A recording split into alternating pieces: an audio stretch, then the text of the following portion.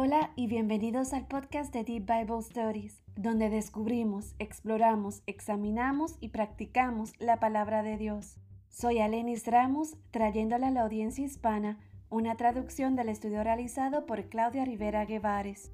Hoy exploraremos y descubriremos el contexto de Juan, capítulo 7, 53, hasta el capítulo 8, versículo 11. Comencemos. La mujer adúltera. Cada uno se fue a su casa, y Jesús se fue al monte de los olivos, y por la mañana volvió al templo, y todo el pueblo vino a él, y sentado él les enseñaba.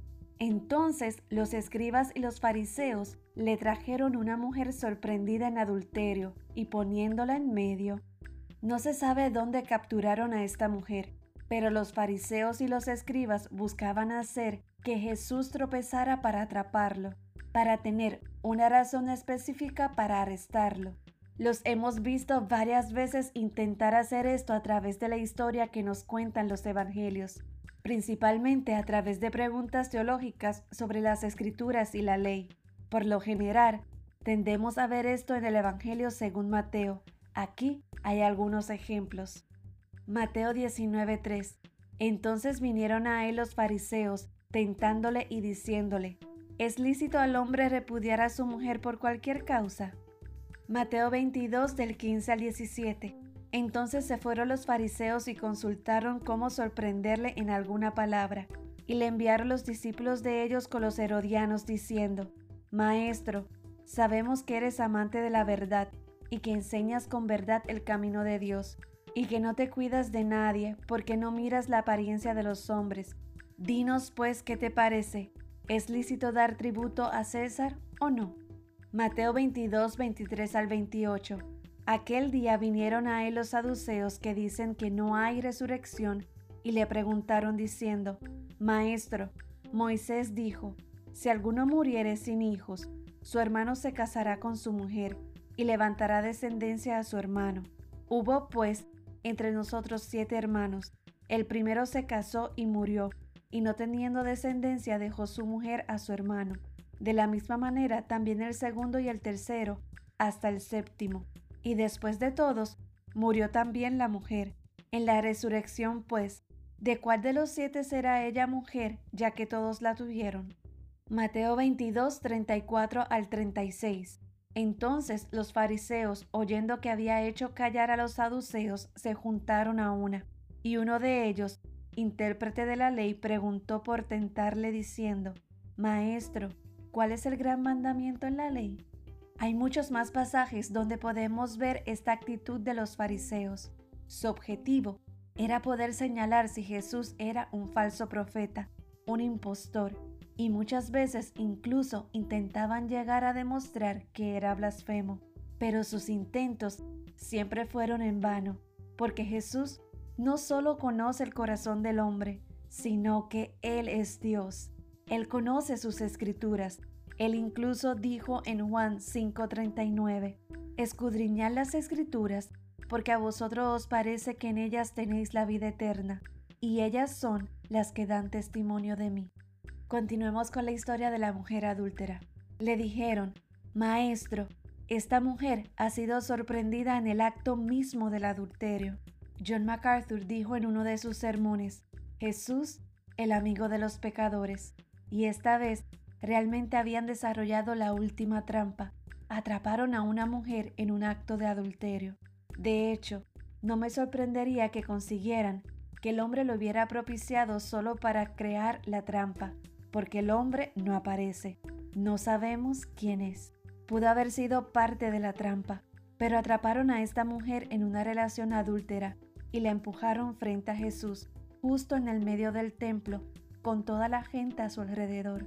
Para hacer esto, lo más probable es que siguieran Deuteronomio 19:15, que dice: No se tomará en cuenta a un solo testigo contra ninguno en cualquier delito ni en cualquier pecado, en relación con cualquiera ofensa cometida. Solo por el testimonio de 2 o 3 testigos se mantendrá la acusación. Aunque no tenemos los detalles, hay muchas formas en que esto podría haberse desarrollado. Pudo haber sido una trampa, pudo haber habido rumores que llevaron a la reunión en la que se encontraron al hombre y a la mujer que cometían adulterio, pero los detalles que tenemos es que había mucha gente allí. Todo el pueblo vino a él. Y lo que sí sabemos es que esta mujer fue sorprendida en adulterio, que es pecado y es muy grave. Y en la ley nos mandó Moisés apedrear a tales mujeres. Tú pues, ¿qué dices? Levítico 20:10 dice: si un hombre cometiera adulterio con la mujer de su prójimo, el adúltero y la adúltera indefectiblemente serán muertos. El adulterio es abominable a los ojos de Dios, porque Dios hizo marido y mujer el uno para el otro, lo que refleja la fidelidad de Cristo y el amor de Él por la Iglesia, así como la fidelidad y sumisión de la Iglesia a Cristo. De todos modos, algo que el pastor John MacArthur mencionó y que yo considero muy interesante y que nunca había visto antes fue la hipocresía de los fariseos al actuar con justicia propia porque pensaban que estaban defendiendo la ley.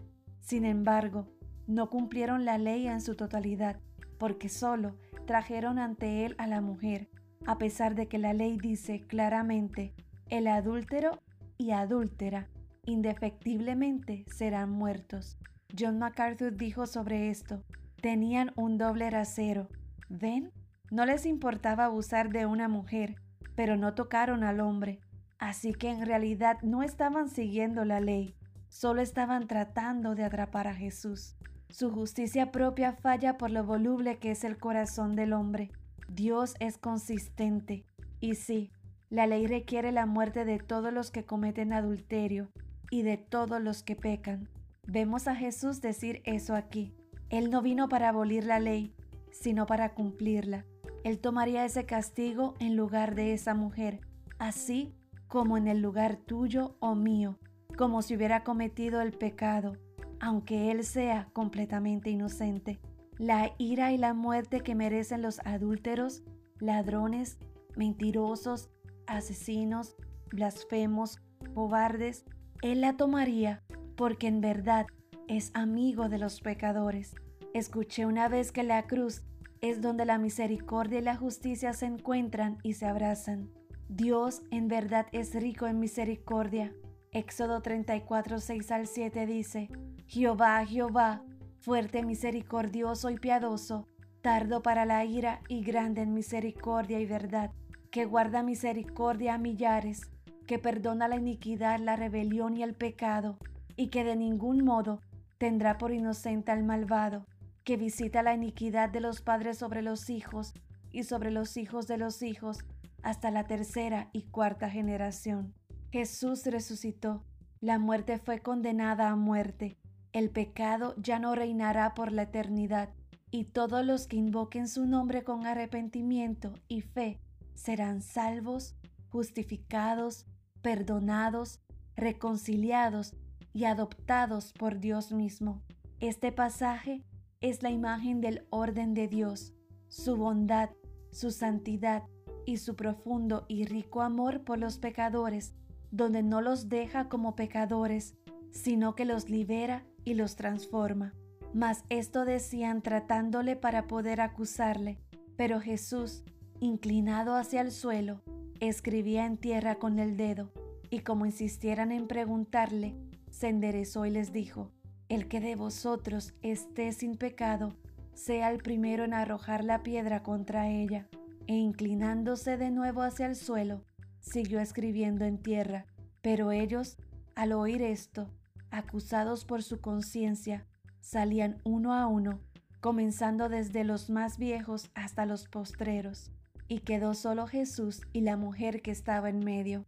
Enderezándose Jesús, y no viendo a nadie sino a la mujer, le dijo: Mujer, ¿dónde están los que te acusaban? ¿Ninguno te condenó? Ella dijo: Ninguno, Señor. Entonces Jesús le dijo: Ni yo te condeno. Vete y no peques más.